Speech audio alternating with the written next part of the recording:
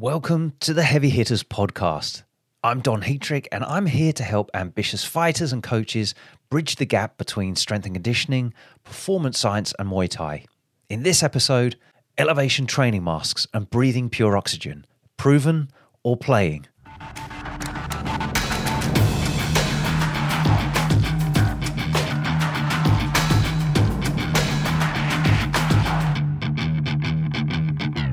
Combat sports athletes are constantly bombarded by video clips of fighters using training methods or supplements that are seemingly a shortcut to fantastic results.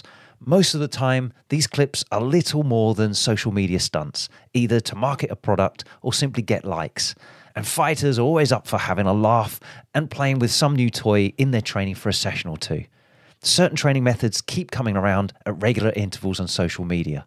Some do help fighters improve, while others either waste their time or even negatively impact performance. And right now, I want to take a look at breathing.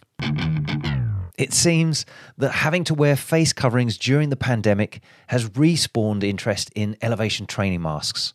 Fighters are hoping to enhance cardio performance by simulating altitude training or hypoxic training. So let's start there. Studies show that training in an elevation mask doesn't simulate the effects of altitude training, but instead acts more like a respiratory muscle training device. Elevation masks make it psychologically harder. You become exhausted quicker, not because of muscle oxygenation changes, because there's no difference, but because of brain oxygenation changes. And this seems to affect your perception of how hard you're working, the amount of discomfort you're in, and the anxiety level that you experience. Long story short, you'll have to give up earlier. Wearing an elevation training mask also reduces your ability to focus and remain alert, which negatively affects technical and tactical training sessions. You'll miss visual cues, reacting slower, making poor tactical decisions, and ultimately be practicing and reinforcing poor sparring habits. And when it comes to resistance training or repeat sprint ability, although wearing an elevation mask doesn't hinder your ability to complete the total sets and reps, it will hamper your velocity of movement. For fighters training for maximum power or speed development, this is of course not good news. Despite maximal effort, you'll move slower. And if you train slow, you become slow. But is there a significant benefit to targeting those breathing muscles? Studies looking at respiratory muscle training have shown improvements in ventilatory threshold, breathing efficiency, but no improvement in maximum oxygen uptake or performance, that's power output. The truth is, your breathing ability rarely limits your ability to perform strenuous exercise.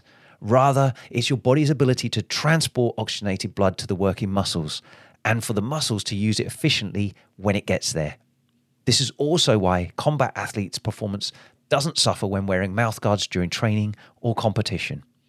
Any perceived negative impact is purely psychological and usually down to a poorly fitting mouthguard.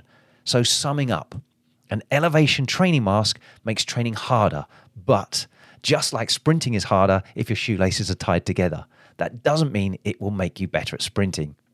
If I want a fighter to experience extreme fatigue, to push their power, speed, fight technique or tactics under fatigue, I can do that simply by increasing the physical demands on them.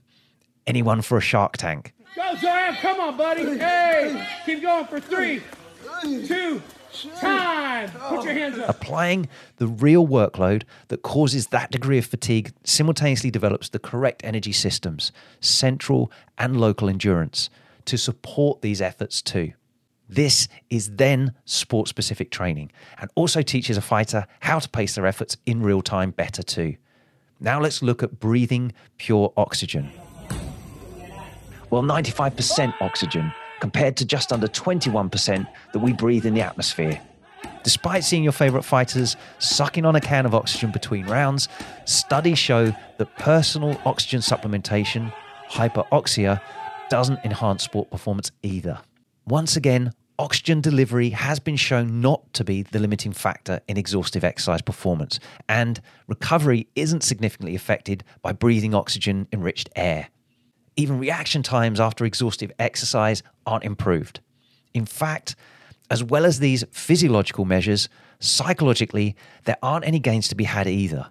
Rate of perceived effort is the same with or without sucking on that oxygen supply or not. however you choose to look at it. Using personal oxygen cylinders to improve Muay Thai performance or boost your training ability is a waste of money. So, some final thoughts. Those touting the benefits of sports masks or personal oxygen supplementation are also selling them. The evidence so far shows that these products don't boost your performance or your recovery ability. The truth is you're better off investing your effort in well-structured training, both Muay Thai and strength and conditioning, getting adequate sleep and rest, and improving your nutrition with a healthy diet.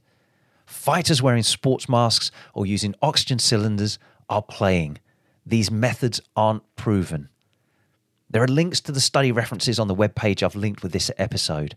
And if you found this episode valuable, please like, subscribe, and share this with someone else it could help too.